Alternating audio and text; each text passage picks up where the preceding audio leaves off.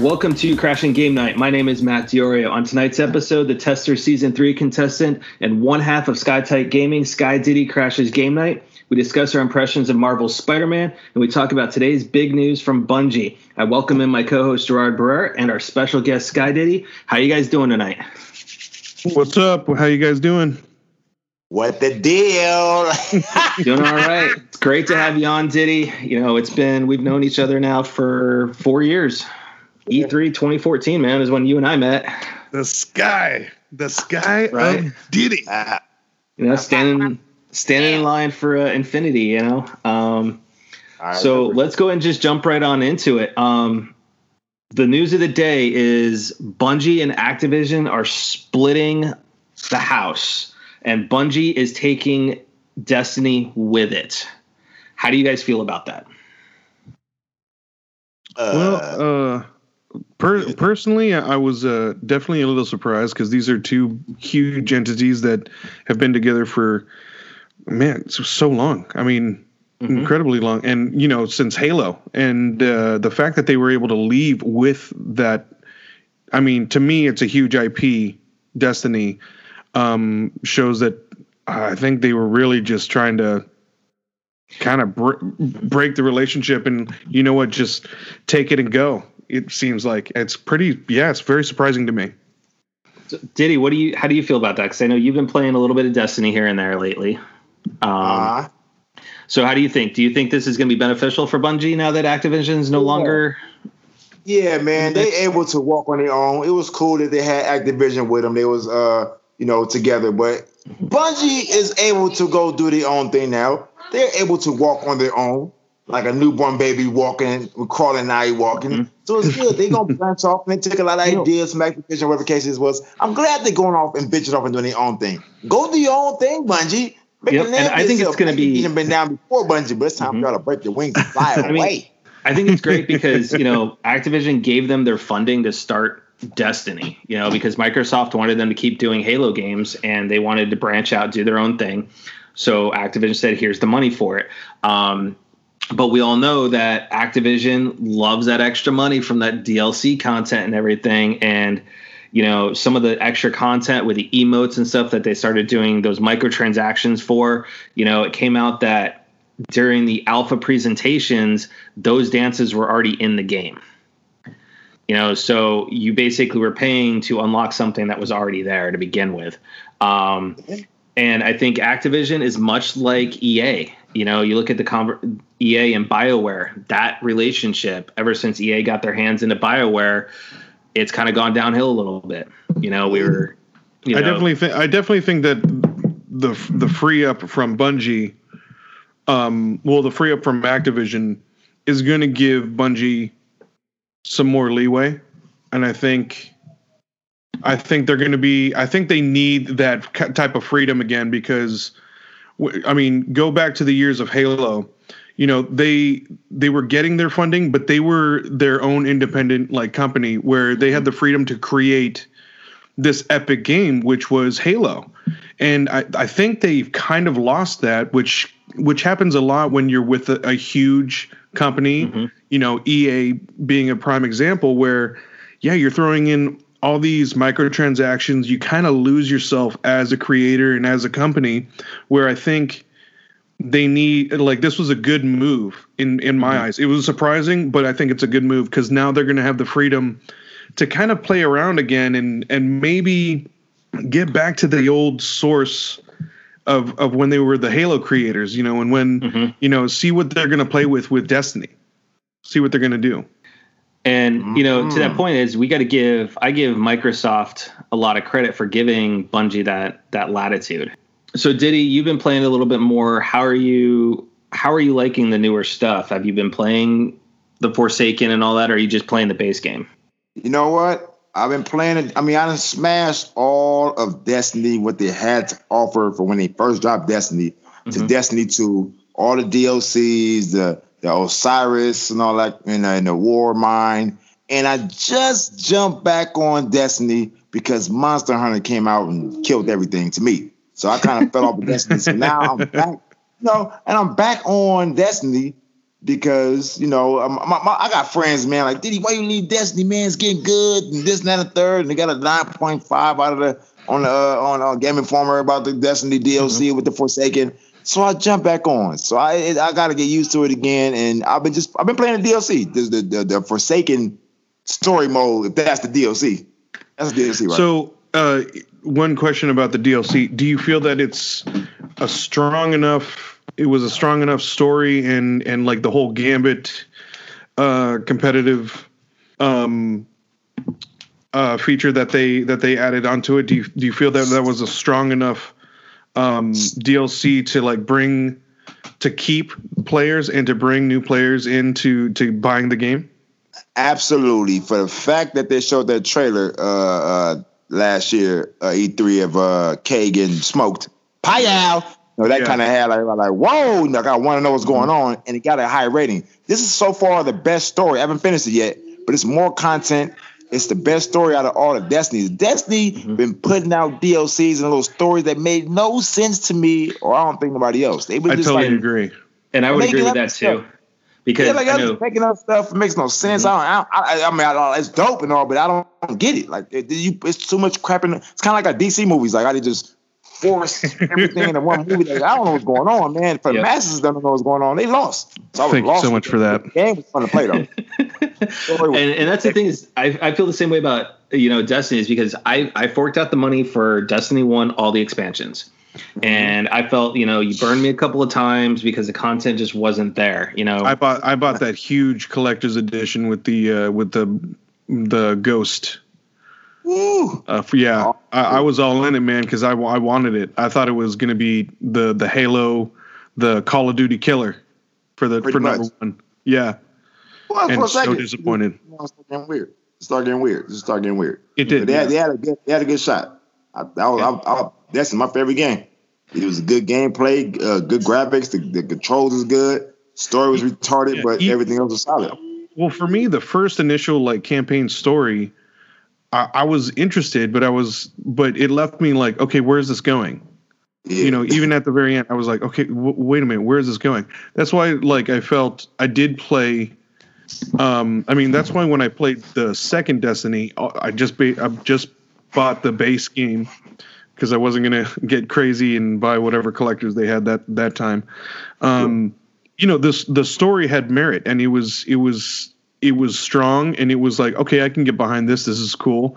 And this is why I kind of agree with the DLC, is because they had it hit like a very personal level when they killed Cade, because he's a lovable character, and above all, one of the greatest actors who was voicing it, Nathan Fillion. We just lost him too. So it was just, I totally agree. I think the DLC was strong, and the second game had a stronger story.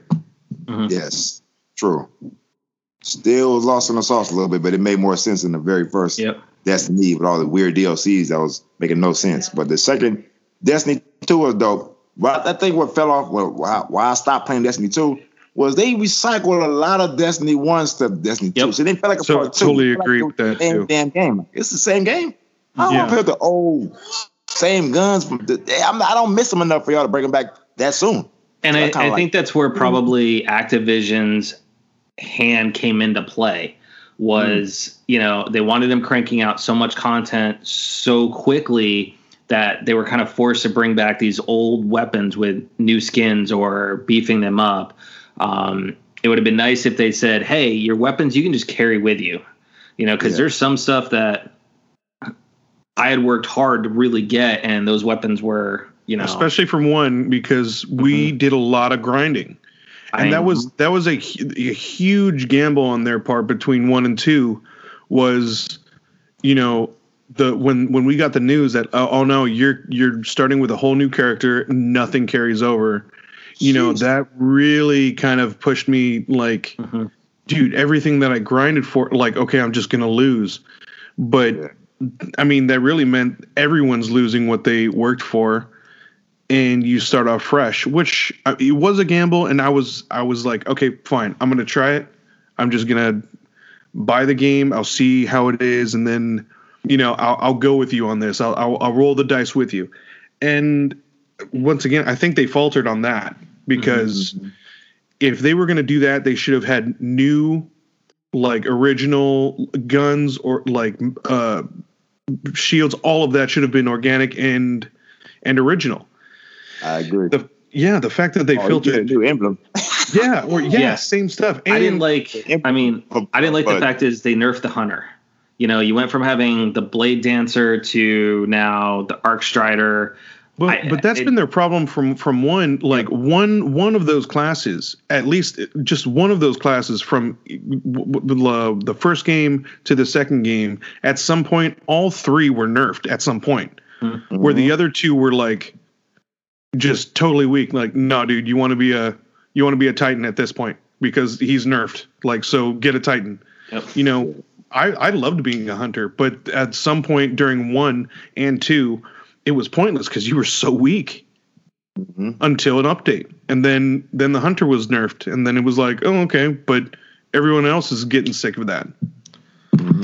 So I think they need to be consistent on a lot of their choices. Yeah. And I think we may see that with a freed up Bungie without Activision's influences. Yeah. So now they're free to make the game instead of worry about bottom line. Yeah. So Diddy, I gotta ask you, what was your first console?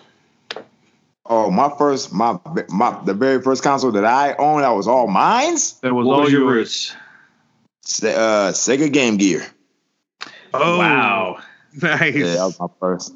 That was my first console, man. The family shared the Nintendo. We had a Nintendo for Christmas. You know, you used to go to school. I'm like, yeah, I got a Nintendo. No, that's the family's Nintendo. That's not yours. Yeah, something that I owned. The Game Gear was all yours. Yeah, the Game Gear my dad got from me when I was 11 years. Was I 11? Might have been younger than that. But I think I was 11 years old. I got a Game Gear, and that was all me. Nice. And then what did that lead into this Sega Genesis, or what did what console did you get? Yeah, it was the family Nintendo, but when I owned the Game Gear, it was all me. And then my cousin came home with the Sega Genesis, and man, Sega just killed off everything. They had games, man. Nintendo had some good games.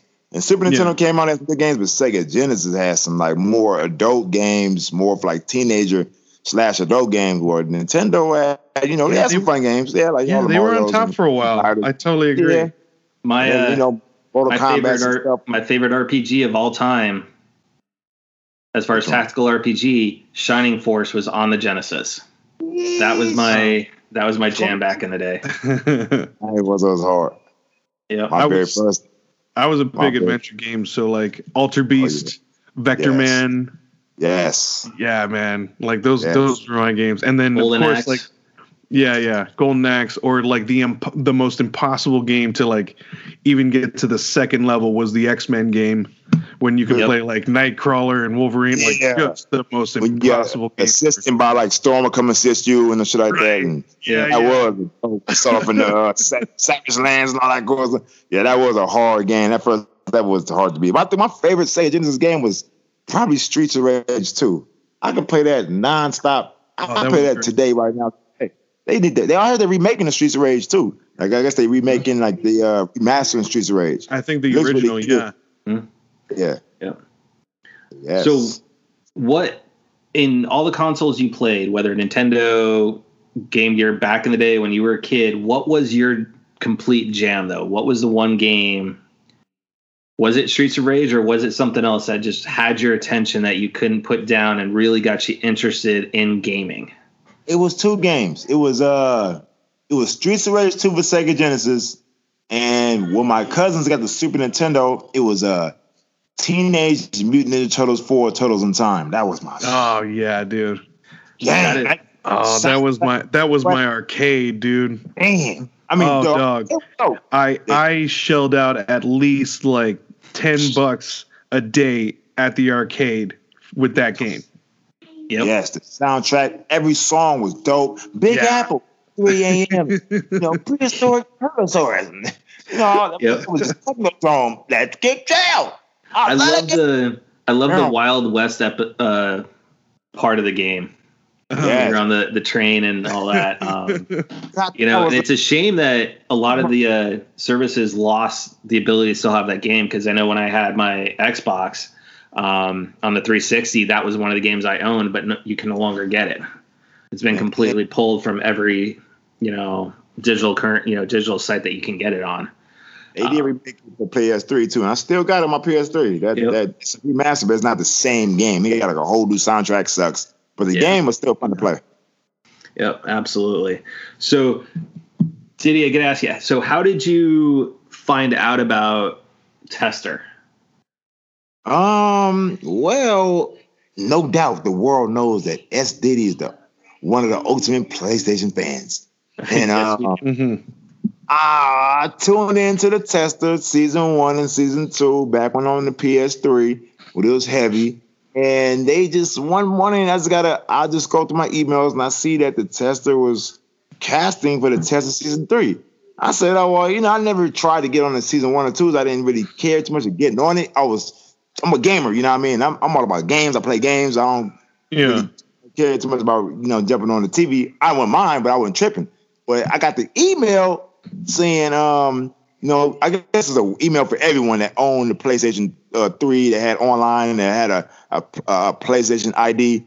Got the email. Now, not everybody looked at it, but when I seen the email, I applied saying they was casting for the Tester season 3. So it said you submit a video, why you should be on the show and why you're the biggest PlayStation fan. So, that email came through, man, and I signed up. I made a funny little video, which I felt unique.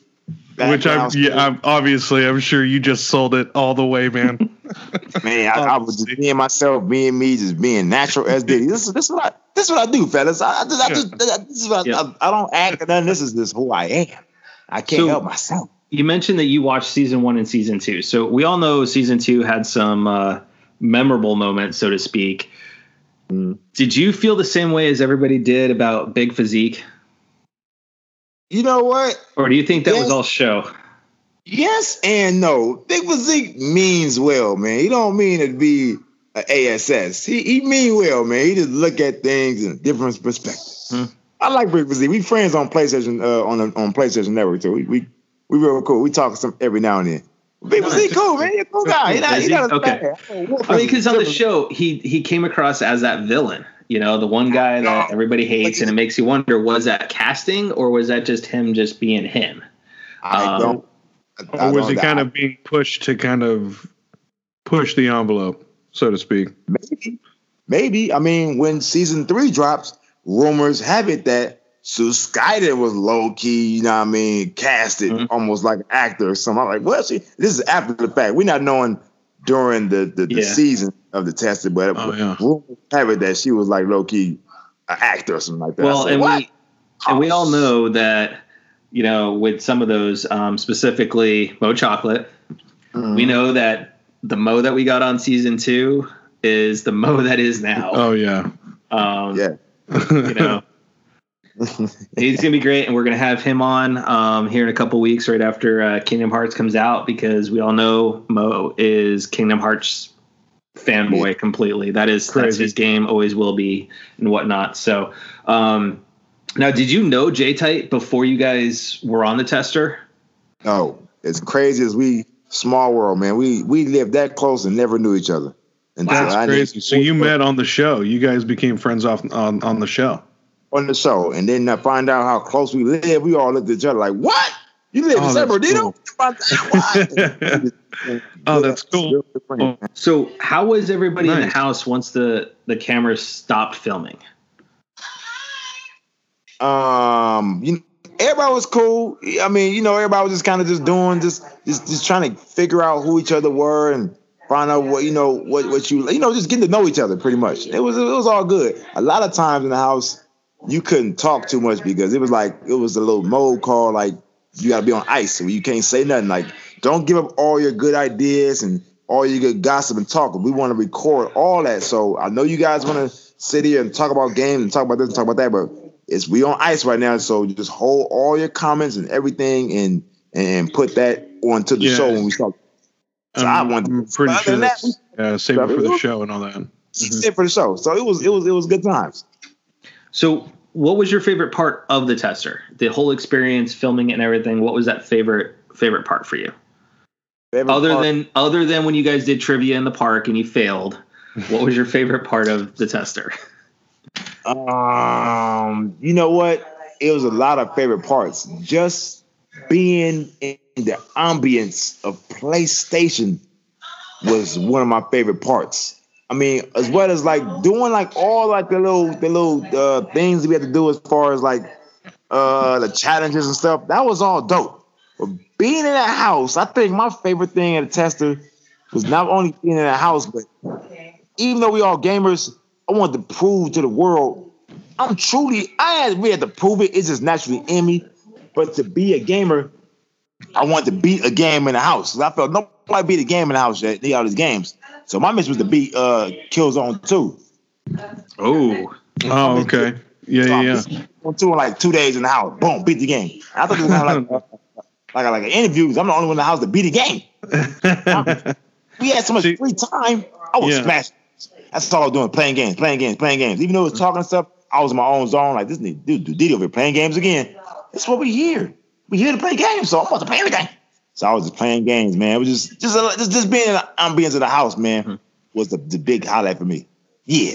You really wanted to put your stamp in the house and kind of prove that, like, I am a gamer. I want to, like, I'm not just here for show. I'm not just here for the show. I am a true gamer.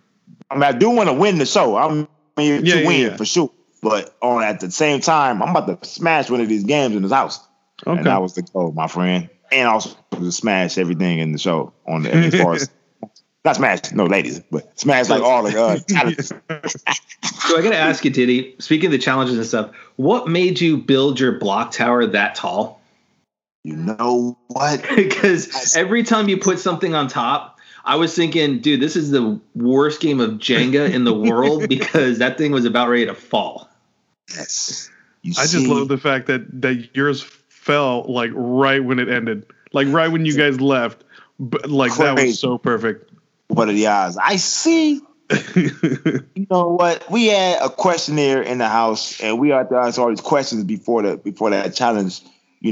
Of each of us personally, and the way I see these dudes build, they build. We had so many blocks, not knowing how many questions they're gonna ask, but slow and steady, low key wins the race. I just see them stacking their blocks all weird. I had a technique, that's all. In my mind, I had a technique that I thought they wasn't gonna do. Maybe they was gonna do it, but they didn't do it. So I kept doing what I was doing. It was successful. You want a strong, solid structure. So I made sure I built my blocks to where it's going to be hard to knock them down once I build them anyway. While they was just trying to hurry and do it all fast and just, do one block at a time. I was just trying to build a strong structure that was going to last. I had a technique, man. It's hard to explain. It was already... Well, technically, it worked. It totally worked. Like, when I was watching that episode, I was like, I get it. Like, oh, it's working. Because you're right. The other contestants were totally trying to, play card, like, fold up and like, trying to be creative with the structures. And I'm like, dude, yeah, it just worked. Like, dude, just stack them up.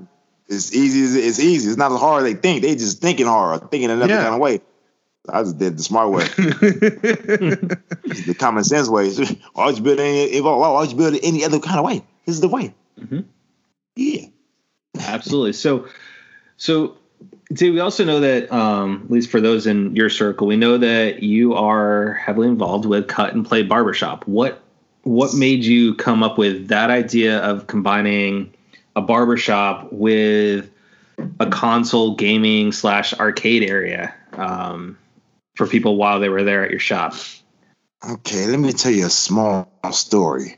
Long ago, when I was 14 years old, I am a huge Chicago Bulls fan. So back when I was young, 1990, I seen Jordan, and his skills were so incredible. I wanted to be like Mike. Of course, I wanted to be like Mike. We all want to be like Mike. Yeah. So I told my cousin, cousin, cut my hair bald head like Michael Jordan. He said, are you serious? I said, heck yeah. So he cut my hair bald head like Michael Jordan. He got the razor it up. I said, oh, cousin looks cool. And then a few days later, I started bumping up, turned to a damn crocodile, alligator, something. I guess I was young, so a razor was sensitive to my skin. So I bumped up all over my head. I said, "You'll never come out here again, cousin." So as my hair grew out, I cut my own hair. And just all even, no lineup, none. Just all even, just knock it off. Not bald, but just low. And everybody was like, "Who cut your hair?" I was like, "I come on here. You cut mine?" "Oh, sure." So ever since I was 14, I used to cut the family up and all that. And I had an uncle that cut hair, and he said, "You should get into the business when you graduate high school and start cutting hair." I was like, nah, I'm cool. So, I mean, of course, I always grew up playing video games, but I also, like, just cut hair, like, just messing around, not serious about it as I was growing up, too. But just the family and probably some of the neighbors. And as I graduated barber school, got my license and everything, I worked at a barbershop called Loved Ones. And it was quiet in the shop, and I would always bring my little TV in the barbershop or take a TV that no one's using in the shop, and I bring my PS3 up in there, and I would hook my PS3 up to the TV so the kids could have something to do while they wait. And that's awesome. And the owner didn't like that because I had too much traffic at my station. My station was popping. I mean, everybody was out doing their thing, but my station had kids, adults screaming and hollering, and I would cause too much traffic just where my station was based off the PlayStation. So the lady didn't like that. She said, "Kid, you can't bring the PlayStation to the barbershop no more." I said, "Damn, this is a smart way to get people to come play games. You know what I mean? It's something to do. It's a good idea." Mm-hmm. So as the lady wanted to, she wanted to move on from the barbershop. You guys go do your own thing. Go get your own shop. I'm going to close the shop down because I can't afford to keep the shop no more. I said, "Damn." So me and some buddies, we got together, we brainstormed, and I had an idea. You know what I mean? We all did, but the idea was, let's make a spot to where we can attract more people by bringing video games in the shop. It won't just be a barber shop. It'll be something that attract people. Let's bring video games, mainly PlayStation, because I'm so biased. Barber shop, and they have something to do while they play. Like, let them play like the PSP back when the PSP was popular, and the 3DS and all that, and let them play somebody playing. So we get together and brainstormed, and we just put together the Cut and Play. Cut and Play, the name came from like the group Kid and Play back in the day with House Party 1 and 2. And Yeah, that's how we got the name, Cut and Play Kid. That's awesome. And then we just started getting PlayStations and everything, and I had my friend come through and put a lot of PlayStation art in the wall. I'm biased, so I don't really want too much number. PlayStation and like comic book art and other video game art and all that. And that was the idea. I mean, eventually we had Xboxes in there. We had the Switch, the Wii in there. But I mainly wanted PlayStation to be the most popular console in there because I'm biased. And I got to tell you, not too long ago or a while ago, I visited you and brought you some food. You gave me a tour of the place. Loved it, man. Thank you, man. I truly appreciate it, brother. You came through and blessed the barbershop. I almost cried when I see you because I'm a fan of fans. You know what I mean? So when I see people fanning off me, like, "Oh, damn, Sky Diddy PlayStation," I'm a fan of people that fan on me. So I'm like, "Oh, Jake, what's up, brother?" I'm just excited as you are. Little do they know, I'm more excited for the fans to see me than they are to see me, probably. You know, so I was excited, like, "Oh my gosh, he came through and brought me food. Oh, this is an honor. Mm-hmm. This is greatness." I was thanking you, man. I was so happy. I was just happy that you came through, man. It was dope to have people come down and see it, man. And as like the years go by, like I'll be getting like people that live in the area that'll come through and know that I cut hair, and the shop be packed, and people come in like, "Are you Sky Diddy from the test?" Like, "Yeah," and they'll come through and start taking pictures of me, and the people in the bar are like, "Whoa, like who are you?" Like, and I'm like, I was on the reaction, and then I go to Denny's and go to malls, and people still be tripping off seeing me. And this was years ago. And they still trip. Like, they still love Sky Diddy. I'm like, "Oh, that was a long time ago." That's crazy, man. Yeah, and I think that's the one thing is like it started off as being a fan, and meeting you at E3 2014. That's the same year I met. Kirsty Pride was there that same year. But as the years have gone on, I think we've kind of become, somewhat friends too, because we'll check in with each other from time to time. We'll say, we'll see how the kids are doing. I mean, God, your son is, man, he is growing up, and I see him, and he is the epitome of kid and play. Oh yeah, flat top, and not to mention a trendsetter, man. Like he's killing it. Thank you. He right here running around, he trying to be quiet as possible because I'm on the phone right now. But he's trying to trying to slide past me without saying make a noise. Yeah, but it's kind of entertaining to know that. I mean, it's been 6 years since Tester that's the one 3. thing we always discuss. Like, hey man, the day one of E3 when we're all there, we're like, we got to see Jay Titan, Sky Diddy. It's not an E3 unless we see our buddies, man. Thank you, man. Because I was hyped. I was like, oh man. So speaking of E3, are you and Jay Titan going to try and go this year now that Sony's not going to be there on the floor? A lot of people ask, man, and I'm gonna go because I love video games. I mean, PlayStation is not the reason I play games. It just, when games start coming out, like when Nintendo came out, I was intrigued with gaming. So I'm a gamer. Don't get me wrong, but if I had to choose, I'm going to choose PlayStation because I just love what PlayStation to me just had over the years had the most exclusives. They had so many titles to choose from, and I rock a PlayStation. So even though PlayStation is not going to be there this year, I'm still going to go to see what games they have for other third-party companies that are going to be on PlayStation. Whatever Activision do, whatever Warner Brothers do, whatever Ubisoft do. I just want to see whatever the Nintendo do with the Switch. What are they going to do? I know what PlayStation. I know what they're doing. I think we all know why. So, and this is what we've been talking about. And you and I talked about this, Diddy, on text. About the theme that launched that only some people got, that not everybody got. So got it. This is something we talked on the last podcast too. Is that I think they're prepping the PS5 announcement. No doubt. My girl bust the bubble talking about that could mean just 5 years since the PS4 been out. I said, why you gotta say that? That makes sense, but why you gotta say that? I mean, Sony's been committed always to doing a 10-year life cycle on their consoles. That's the way PS1, 2, and 3 all were. I mean, we're moving into that latter part of the PS4's life cycle now. I think, and this is something Jared and I were talking about, I want to get your opinion on this, is from seeing at E3 Last of Us Part 2, Death Stranding, and Ghost of Tsushima. So the big 3 that are on the horizon, because we know Days Gone is coming out in April. Unless for some reason they bump it back again, which, it's already been delayed twice. So it is a possibility. It's a possibility for the third one. But I think that those 3 titles are going to be launch titles for the PS5. Possibly. And that would be their best launch lineup, I think, ever. It will be ever. As you look at PS1, 2, and 3, or the launch games that did come out, like PS3 was on PS4 was like what? Killzone or something like that. And we had Killzone and Knack. Sword Killzone and Knack. Yeah. Killzone and Knack and Heavenly Sword on the PS3. Then PS2 was, I forgot. But PS2 it was awful. It had a racing game, and I think it would have been Ridge Racer at the time. It was like a Ridge Racer, and it was Resistance 2. I remember when everyone bought that game. It was Killzone, actually, wasn't it? Yeah, Killzone was one of the launch titles back in the day. For PS2? So, not PS2. Would have been PS3. 3 would have been Killzone. PS3. Yep. Oh, you're right. Yeah. I'm retarded. You're right. PS2 was some whack racing game.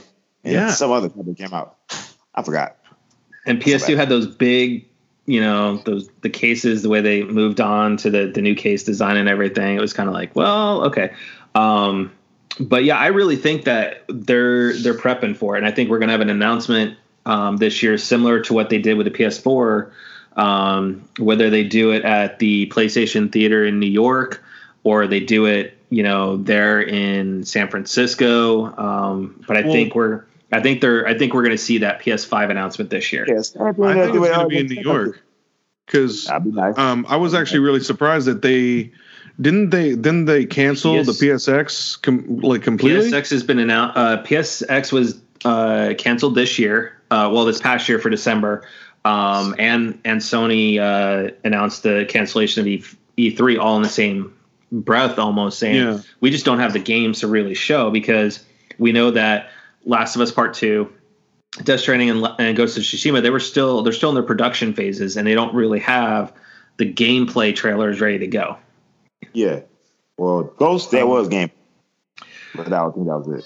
Well, yeah, I know what you mean. But it wasn't really, it was just the fighting mechanics. It wasn't really the overall things that we would expect from like Sucker Punch. When we got the Infamous trail, both 1 and 2, when they launched, you had more gameplay with it. You got to see the environment and whatnot. So what are you most looking forward to out of those? I'm not gonna sit there and lie to you, man. That Ghost of Tsushima might be game of the year, man. That looked too good.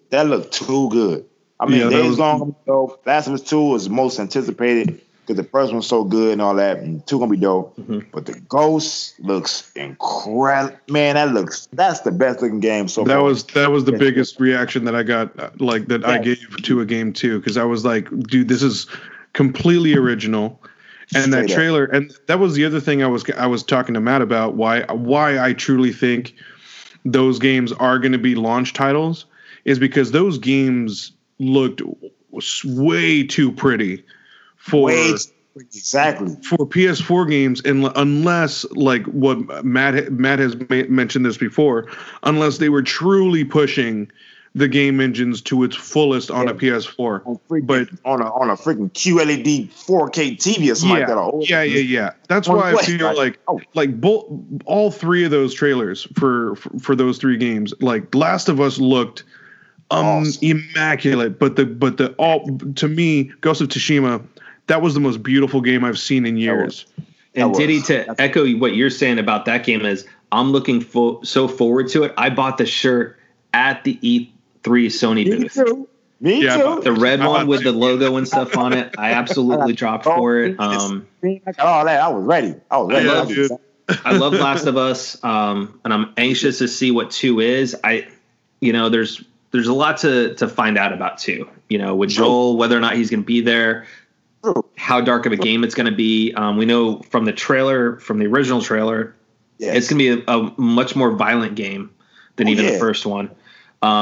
Death Stranding, I respect Kojima like no other. The guy has definitely put out a lot of games that have resonated with a lot of people. I just never was a Metal Gear fan, but Death Stranding, although it's pretty, I still need to see more of that, because as of right now, like I said last week on the podcast, it looks like you're just a delivery boy. Yeah. I mean, you out on the money too. I mean, I fell in love with, because when I got the PS1 for the first time, it was mine. That was my favorite. I got that console a year. The year after PS1 dropped, I got the PS1. But only games I had was Twisted Metal 1, 2. Man. Such great games. Filter. It was Siphon Filter, Jet Moto. It was Final Fantasy 7, and it was Metal Gear Solid. So I played Metal Gear Solid, and that game was so dope. I beat that game like 20 times, or like just. That was going to be my next question. Like, how many times did you play it all the way through? Because I'm the same, bro. It's so dope, and I mean, Twisted Metal was cool. You beat Twisted Metal, it was cool. I didn't get to play Final Fantasy 7 yet. I was still too stuck on Metal Gear Solid. The story was good. The way you fight that Mantis fool, you had to plug the controller to the player 2, and you had to outsmart him. That was genius. It was very innovative, Very innovative. So I loved it, but they came out with too many Metal Gears too quick, and then it was a PlayStation exclusive, and then they jumped on the Xbox. I get with the Snake Eater or something like that. So I was like, I'm cool. So and it kept jumping out, and I was like over it. I played it so much that I was over it. Like I don't care what come out of Metal Gear Solid. I'm not playing that Ground Zero, whatever that one that was like free on PlayStation Store and $20 or whatever. I played that and it was all right. I just fell off. And with Death Stranding, like you said, let me echo what you said too. He looked like he might be like a little delivery boy. It looked real boring. It looked real good, but it looked hella boring. But it looked interesting too. Like these little weird spirits. It looks like he kind of, like I'm kind of scared. It'd be doper in VR, but it's just you gotta be a fan of. There are a lot of questions. There are a lot of questions that left you from the trailer. Yeah, I'm the same way, man. Like I've been a Metal Gear fan since Metal Gear Solid. I didn't play on the first Nintendo, But I started on PlayStation with Metal Gear, and that was like one of the first games where like if you beat it this way or if you beat it like in this time, you got like certain items. Like that was one of the first games I feel like if you replayed it, you got certain items like the bandana or the stealth. Like you got items to help you cheat. You know what I mean? That was like one of the first games that like that was like one of the first games that like offered that, and that's what like got me to love the game. Right. And then I followed it through PS4. I bought Ground Zeroes, and I bought the latest game. Yeah, you're right. I think they came out with like way too many. They should have stuck with the Solid Snake story. Yeah, like the whole Snake Eater, the whole like like first years or like Big Boss, like that was getting kind of a little ridiculous, but the classic story was solid. Was that was my niche. Yeah. So Diddy, I got to ask you. So with moving to your guys' other side project with J-Tight, with SkyTight Gaming, what kind of brought you guys to do that project, especially with the Loot Crate unboxings? Okay, so how did SkyTight Gaming come to be is the creative director, forgot his name, of the Tester. We was trying to get him to drop a Tester season 4. We was on him, but I heard he got fired from PlayStation, or he left PlayStation, something like that. So we was talking to him because it was like a little show that me and J-Tight got invited to do. It was a E3 race, as a PS Vita race to E3 kind of. Remember that TV show, Rat Race or something like that, where I guess you do all kinds of things. Yeah. So they had like some version like that, but with it's the tester crew versus some fans, and whoever nice. obstacles and gets to do the obstacles gets a free ticket to go to E3 for the first time. So me and J-Tight got called, probably because we live so close. We had no idea. You guys were like hosts for a day, right? Yeah. We was hosts for a day. So I think I remember that. Yeah. Yeah, we did that for a little bit, and the cats, they won the little thing. So after the little show was over, that little quick show, we try to push, like they were like why we didn't want to do they didn't want to do a Tester season 4 because they didn't know how big, like how can we beat the Tester season 3, like how can we make it better. And me and J-Tight had a gang of little weird ideas, like let's just start off a skydiving for the first challenge, or bungee jumping off of something crazy. And that's a good idea. Yeah, and it was like, and the dude was like, well, how about you and J-Tight come together and make your own like little video? Like y'all should just do like some YouTube stuff and just kind of put together, since y'all similar, y'all got the same kind of personality, y'all close, y'all should just come together and do like a little thing. So he gave us the idea of SkyTight Gaming, and we kind of just put our names together and just ran with that SkyTight Gaming, and we would talk about all kind of stuff. Now with Loot Crate, J-Tight's been part of Loot Crate before I was. I mean, I heard of Loot Crate, and you get the random items in the box. And I thought about it, but I was just too much of a game. I didn't care about nothing, just a video game. So J-Tight used to buy Loot Crate because he loved the cool stuff inside. He kind of talked me into doing the Loot Crate thing. I told him that's a good idea. You got boxes, let's do some unboxes. So we did. So we started doing like little unboxings to start off our YouTube video with the SkyTight Gaming. And then we went to E3 a couple years ago. I think it was 2000, maybe 15, 16 maybe. And Loot Crate had like a little outside, like a little pop-up shop outside of E3 at LA Live. So we asked them, we had some Loot Crate with us. So, just so happened to have Loot Crate with us. Can we do like a Loot Crate unboxing in front of the pop-up shop? And he was like, yeah, go for it. We didn't know who to do. What we did was just regular workers. It was the CEO. It was the CEO there. I'm like, whoa. And we talking to him like a regular dude. We thought he was a worker. We thought like he was like one of the employees or something. So he said, yeah, go ahead. You guys can do an unboxing. So we did unboxing, did a little YouTube video. And he said, by the way, I'm like the CEO of Loot Crate. We was like, what? I started going crazy. He started going crazy. So he said, man, here's my number. Take my number down, man. Let's talk. And you guys got a good idea. Let's talk. Where you guys based at? We said, we like an hour from here. We in Fontana or something like that. So, okay, cool. We're like Los Angeles or something like that. And just hit me up. We'll talk. We'll network. And I said, oh, shit. So we started networking and everything. And then He invited us to come down to his studio. He gave us a tour of the Loot Crate headquarters. And then I told him we had a video game barbershop called Cut and Play. We would love to you guys to maybe, since we came to you, if you don't mind coming, just checking our barbershop out. Just maybe do like a Loot Crate unboxing there. So they said that's cool. So they brought the Loot Crate crew down to my barbershop, and we did like a Looter Life video on YouTube. I don't know if you already seen it or not. And we did like a Looter Life, like a documentary on why we love Loot Crate and how Cut and Play began. And in that process, Jay Tight he's such a fan of Loot Crate, and he went and got the Loot Crate tattoo on his arms. Mm-hmm. You know what I mean? And they went crazy. I remember seeing that. Yeah. Yeah. So when he did that, as soon as he did that, Loot Crate said, we'll sponsor you. Like, we'll sponsor you. You did that, we'll sponsor you. We're going to give y'all Loot Crate boxes for life. Y'all good for life. You guys still sponsored by him?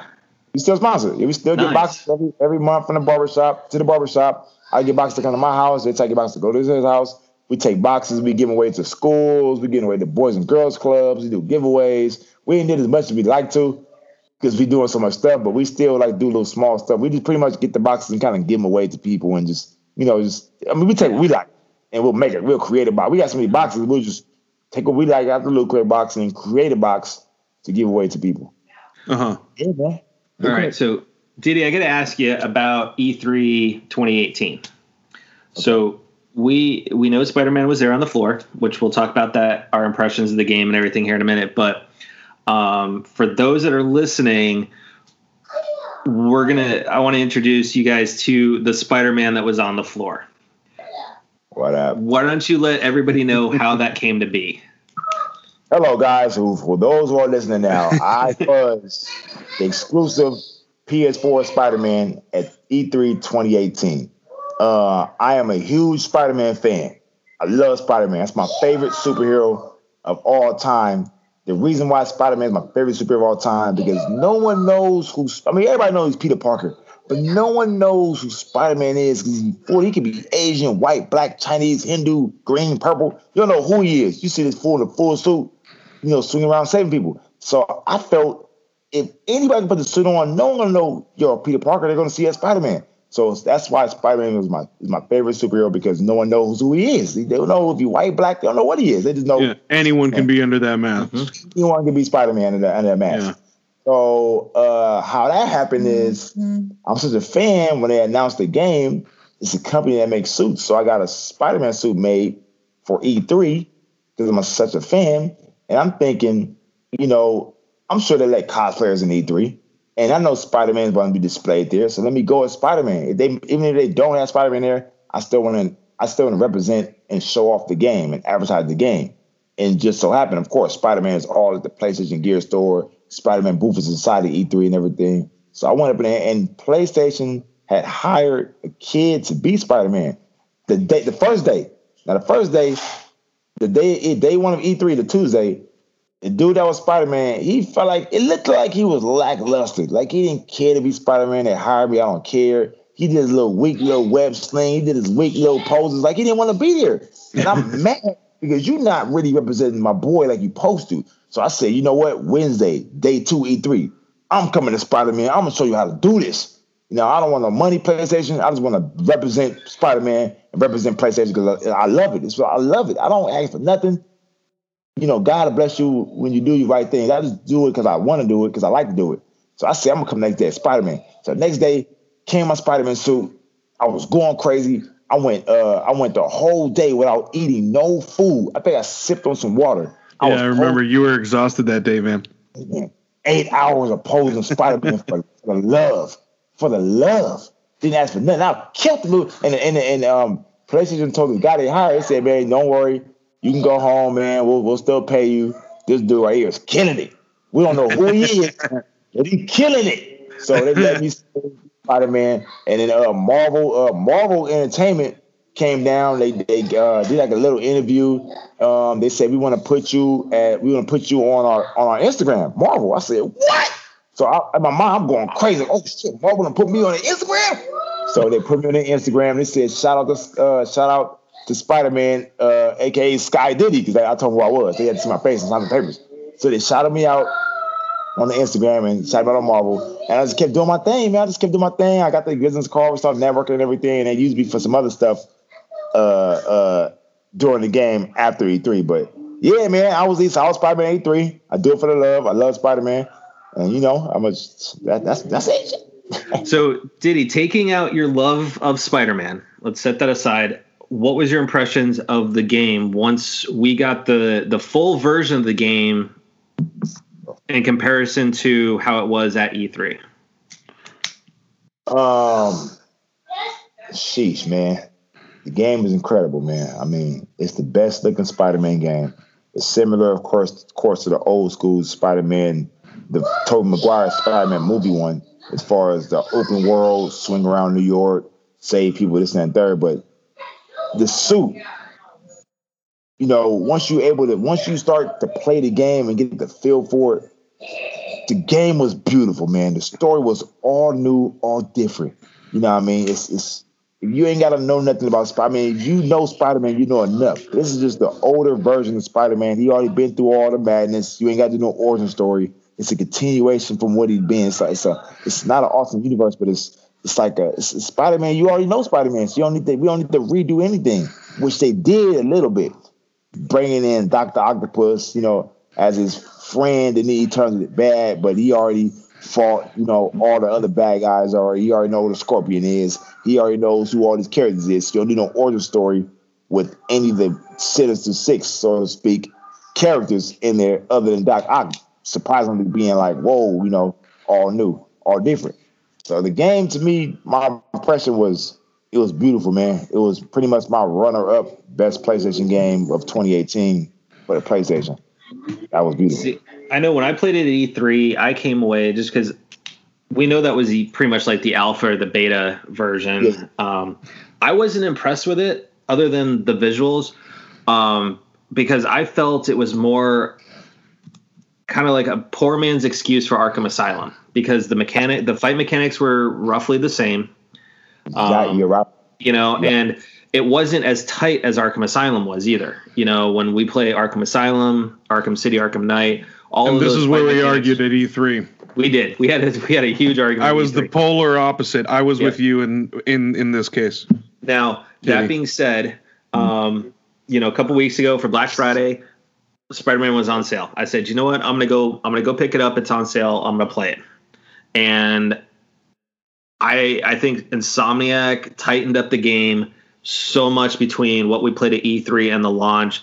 The game is absolutely amazing. I'm having so much fun with it. And for me is because, being from New York, and enjoying going to the city and everything, I'm just having fun sightseeing, trying to find different things. I'm still trying to find the Ghostbusters firehouse. I know it's there. It's got to be somewhere. It's just finding it. But the fight mechanics I love it. I love how they integrated the different web type things, the electric web, the web shot, the web bots. It is amazing. And I got to give it to Insomniac coming off of Sunset Overdrive for the Xbox, which I wasn't impressed with. I played it for a little while when I had an Xbox One. I just wasn't impressed with it. So for them to go from that to Spider-Man, I think was leaps and bounds.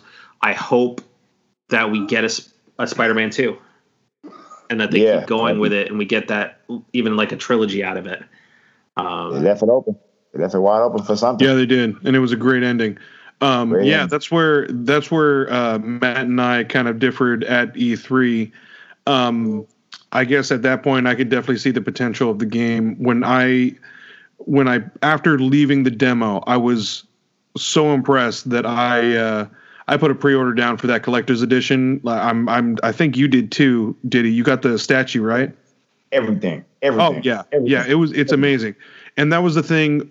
I knew what when I asked a couple questions to some of the people, and a couple Insomniac people came up to me because I was wearing the infamous backpack, the sling backpack. And so I took advantage of that, and I wanted to ask them,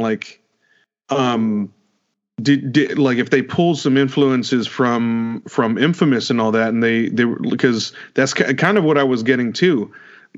Yes, the fight mechanic of kind of Arkham, but I was sort of seeing a little Infamous like influence on it, and I was really excited for that because one, they were doing an original story, which I think was the best decision that they ever made. Was this is a completely new story? Yes, like I love the fact that he's somewhat of an older Peter Parker, but he's more of a veteran. He knows what he's doing, and he knows, he's confident. He knows what to do, and it's like he already has an established relationship with the police. Like all of that was so new that it worked in its favor. And as I do agree at the demo, the combat was a little clunky, but I could see past that. I could see how they were going to tighten that up and how it was going to be. It was going to be a great game because the one thing that I felt was on par when I first tried the demo was the web sling. Oh yeah, the web sling. I was like, dude, this is going back to Spider-Man 2. Like everything that we loved about that game. Like even though it was a little repetitive, but it was like PS2 days. But man, like the mechanics, the look, everything. I knew that game was going to be either game of the year or, like you said, runner up. It was an amazing game, and like that's why when after that demo, put that pre-order down. I knew it was going to be an amazing game. Yeah. All right, so as we kind of wind things down a little bit with the podcast tonight, got to ask you. So when you get together with your friends and family and stuff, what is your favorite game to play for game night? Damn, friends and family, game night? Oh, you know what? I fell off a little bit. My favorite game, it was the VR room for the PlayStation 4. That was my game night. It was fun, bring the family together, everybody could try the VR. It was dope. Now it's Super Smash Brothers Ultimate. That's the game. Game night, Smash Brothers Ultimate. That game was popping with the PlayStation for sure. VR. It was the PlayStation VR room. That game was awesome. VR playroom. Oh, they did that. That's game night. All righty. Well, Diddy, I definitely want to say thank you for joining us for our podcast. I look forward to not only having you and J-Tight on for an episode here in a couple weeks, but also for the Tessa reunion episode that we're planning with you, J-Tight, Mo, Christy Pride, Reality Pales, and Meredith. That's about to go viral, baby. Yeah, it's about to go viral.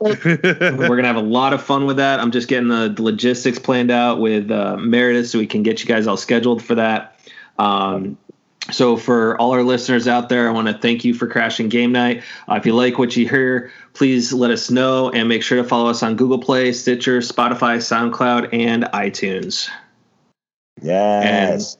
And I just want to say also, everybody's be excellent to each other and stay frosty. Thank you very much, Sky, man. Always great to see you. Always great to talk to you. Pleasure and honor, my friends. Thank you.